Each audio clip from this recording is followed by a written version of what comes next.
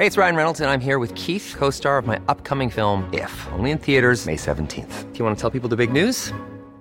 All right, I'll do it. Sign up now and you'll get unlimited for $15 a month and 6 months of Paramount Plus Essential Plan on us. MintMobile.com/switch. Upfront payment of $45 equivalent to $15 per month. Unlimited over 40 gigabytes per month. Face lower speeds. Videos at 480p. Active Mint customers by 531.24 get 6 months of Paramount Plus Essential Plan. Auto renews after 6 months. Offer ends May 31st, 2024. Separate Paramount Plus registration required. Terms and conditions apply if rated PG. Hiring for your small business? If you're not looking for professionals on LinkedIn, you're looking in the wrong place. That's like looking for your car keys in a fish tank.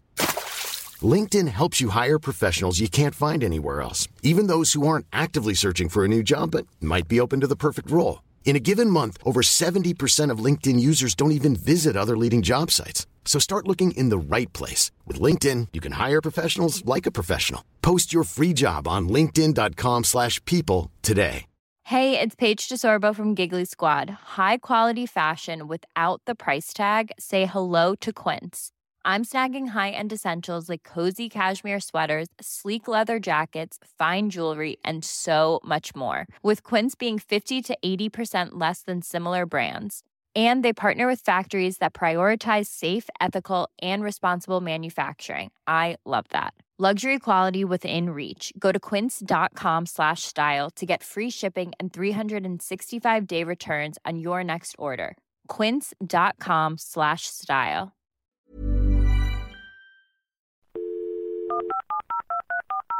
This podcast is a Royfield Brown production. Find others on iTunes. All right. Yeah, I know. Mr. Pop.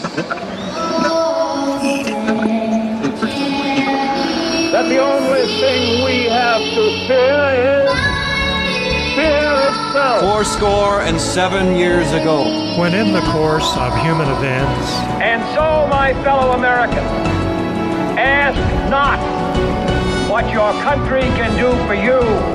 Ask what you can do for your country. There is not a black America and a white America and Latino America and Asian America. There's the United States of America.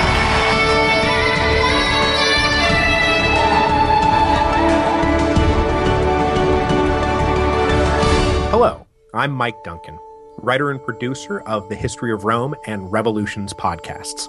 George Washington, 1732 to 1799, was the first president of the United States, serving from 1789 to 1797. He was the commander-in-chief of the Continental Army during the American Revolutionary War and one of the founding fathers of the United States. General, if you will please place your left hand on the Bible and raise your right hand. Repeat after me. Friends. I, George Washington, do solemnly swear. The time for the election of a new citizen to administer the executive government is soon upon us. And the time has come for you to decide who will be clothed with that important trust.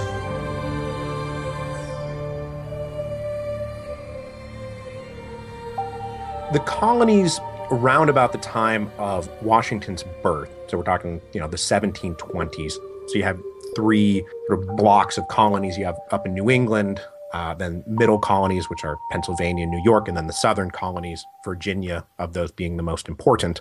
You've gone through your first wave of the new immigrants getting the colony set up. So Washington is born into a society that is in many ways settled, sort of the old frontier fight for survival period of the colonies has passed. You have fairly major towns or cities, as we like to call them, which is Boston and Philadelphia and New York are starting to crop up. Down in Virginia, where Washington is from, you have these large settled landed estates. So Washington is born into a settled colonial situation. So this is episode 2 of 10 American Presidents, and I've decided to do things a little bit differently. Instead of just going straight into a show, and the next show is going to be on George Washington, I've decided to have a little bit of a segue show where I speak to our narrator, kind of off mic, but kind of on mic at the same time, about your Facebook questions and also about topics and things about America. So I have with me Mike Duncan, a podcaster that needs absolutely no introduction. He has he's almost one of the standard bearers of the history podcasting genre with his podcast, The History of Rome, and now is illuminating us on the French Revolution with his Revolutions podcast. Hello, Mike, how are you? I am great. How are you? Not too bad, sir. Not too bad. Now, we have some questions for you, Mike, from our Facebook group. And if you, dear listener, would like to send a question to a future narrator of 10 American Presidents, why don't you join our Facebook group, which is 10 American Presidents on Facebook. And then basically then you can pose any question that you like, as long as it's to do with America and its presidents. So, first question is from Ian Watts, and he is really curious, Mike, to find out what Washington's beliefs were regarding slavery.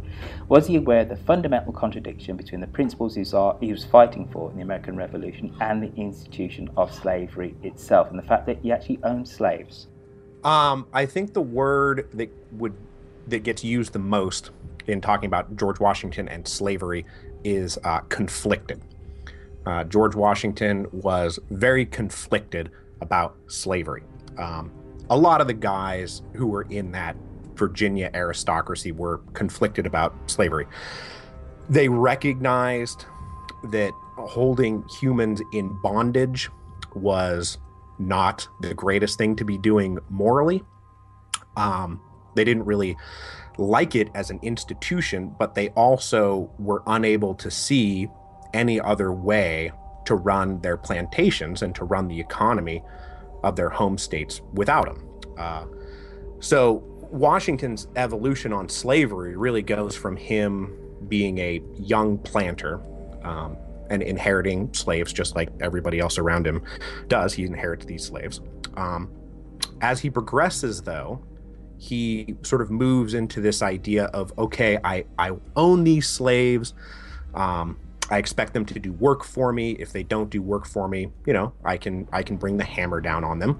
But I'm going to stop really buying and selling slaves, right? So he takes a step back once he hits middle age about he doesn't really want to buy slaves anymore. He doesn't want to engage in the actual traffic of human beings.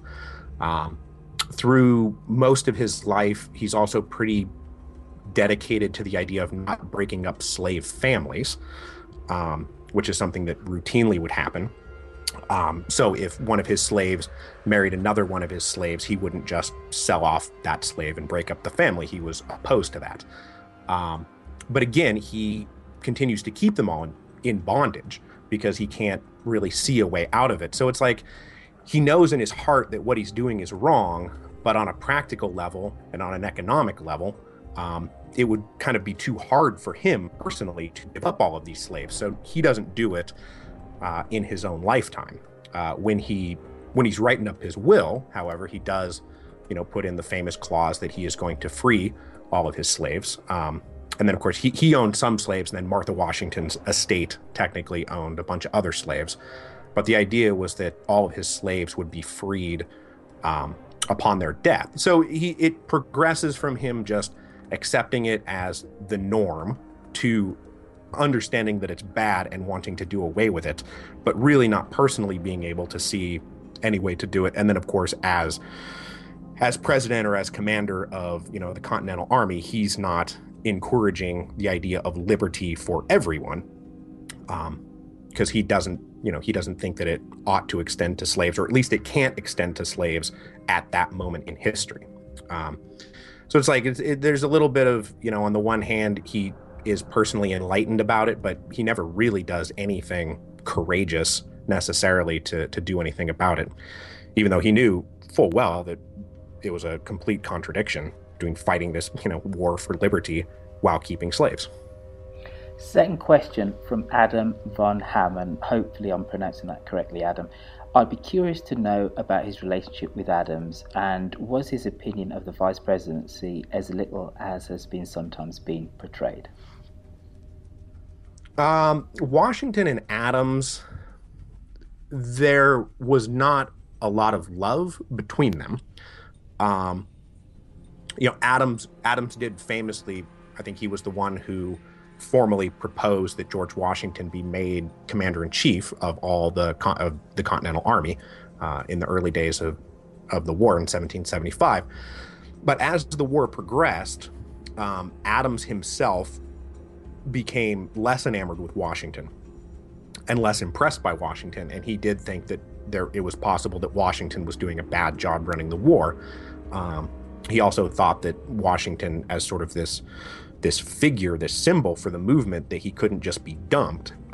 But privately, in letters and then in talking to people around him in Congress and then back home in Massachusetts, Adams was very critical of Washington's conduct during the war, and that got back to Washington. Because Washington had a lot of friends everywhere, and they were willing to tell him that Adams was saying this stuff. And Washington was a guy who was very proud, and he was dealing with very difficult circumstances, and he didn't like people carping at him. He wasn't somebody who dealt particularly well with criticism. And so knowing that Adams had been basically on his case behind his back,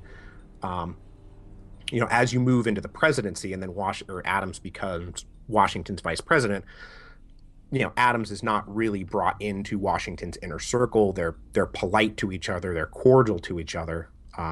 But Adams is never a major figure in Washington's inner circle. And I think a lot of that has to do with the fact that Washington kind of had a grudge against Adams.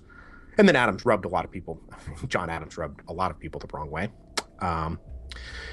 But yeah, I think that's really why there was a distance between them. And then as he's going around setting precedent after precedent after precedent as the first president, one of the precedents he definitely sets is the vice presidency is a big nothing of an office, famously described as, not being worth more than a bucket of warm spit.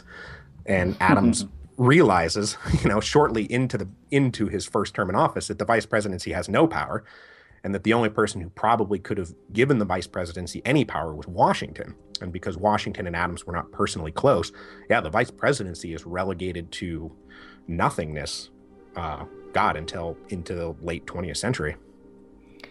From Thomas Daly, how aware was Washington about just how subversive Jefferson was when he was Secretary of State vis-a-vis France? Washington was mostly in the dark until 1793, 1794. He didn't believe that Jefferson, and then Madison too, were actually running this shadow campaign against him or against his administration, mostly focusing on their shared hatred of Alexander Hamilton. But Washington was listening more and more to Hamilton. And so as Jefferson and Madison are setting up this, this secret, media campaign kind of against Hamilton and then through Hamilton against Washington, there's lots of evidence that Washington had no idea that this was going on. He didn't know that these anonymous letters or anonymous essays were actually being written by Madison and Jefferson, and he's still going to them asking for advice as they're sort of tearing him down. So he didn't realize the full extent of Jefferson's duplicity, and I think duplicity is a pretty good word for it, really until after Jefferson has resigned as Secretary of State. He starts to hear more and more stuff. And then by the time that Washington is resigning the presidency, Washington basically hates Jefferson at this point. In part because, again, Washington's not great with criticism in general, but also just because of the way that Jefferson conducted himself, being, so sort of to Washington's face saying one thing and then just immediately going behind his back and saying something completely different. Washington had no truck with that. And so by the end, he's like referring to Jefferson as like that man, like that's the word that he's using, like that man at Monticello. So it takes a while. Jefferson is able to sort of fly under the radar there for a long time. And then the last question, which I'm going to pose to you, Mr. Duncan, is from Philip Cameron, and he says, could he have really made himself king if he wanted? I don't think he could have, but that's a good question. And as I'm sure we'll get into when we talk about the show, or we talk about him in the show, George Washington did not want to be king. There were people who would have made him king. There were people who encouraged him to be king, at least some kind of elected king, very constitutional monarch sort of thing. Like we elect a king and that king then serves for life. There was some play at that, but the entire war is this fight in part symbolically against monarchy, although that is obviously a gross oversimplification.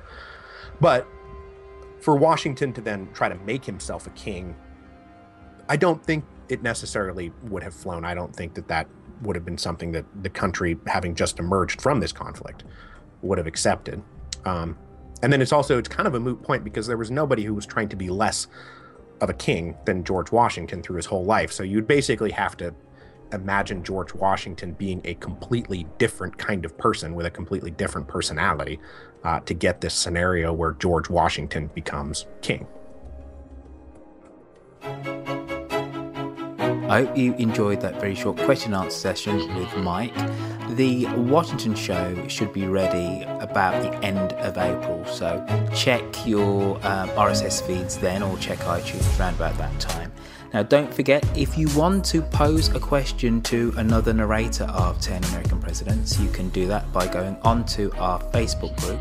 Simply go onto Facebook, search for 10 American Presidents, and that 10, the numeral 10. And you can go and join in the fun and the revelry there and debate with other listeners of the show about who is your favourite American president or anything of that ilk.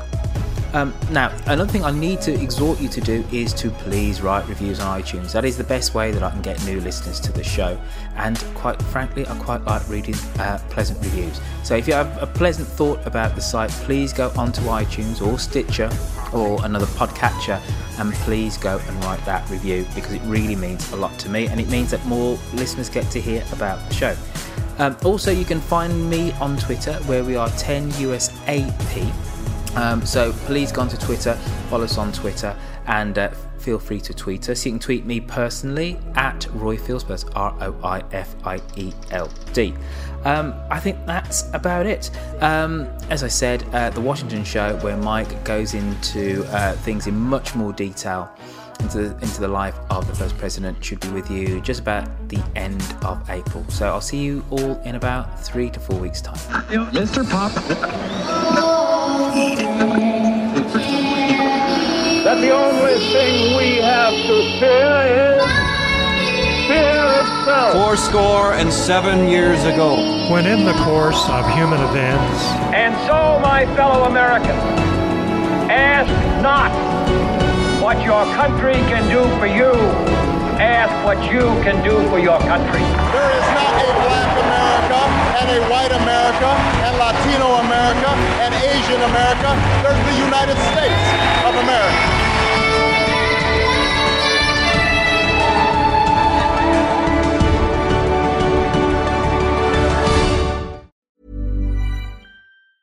Planning for your next trip? Elevate your travel style with Quince. Quince has all the jet-setting essentials you'll want for your next getaway, like European linen, premium luggage options, buttery soft Italian leather bags, and so much more. And is all priced at 50 to 80% less than similar brands.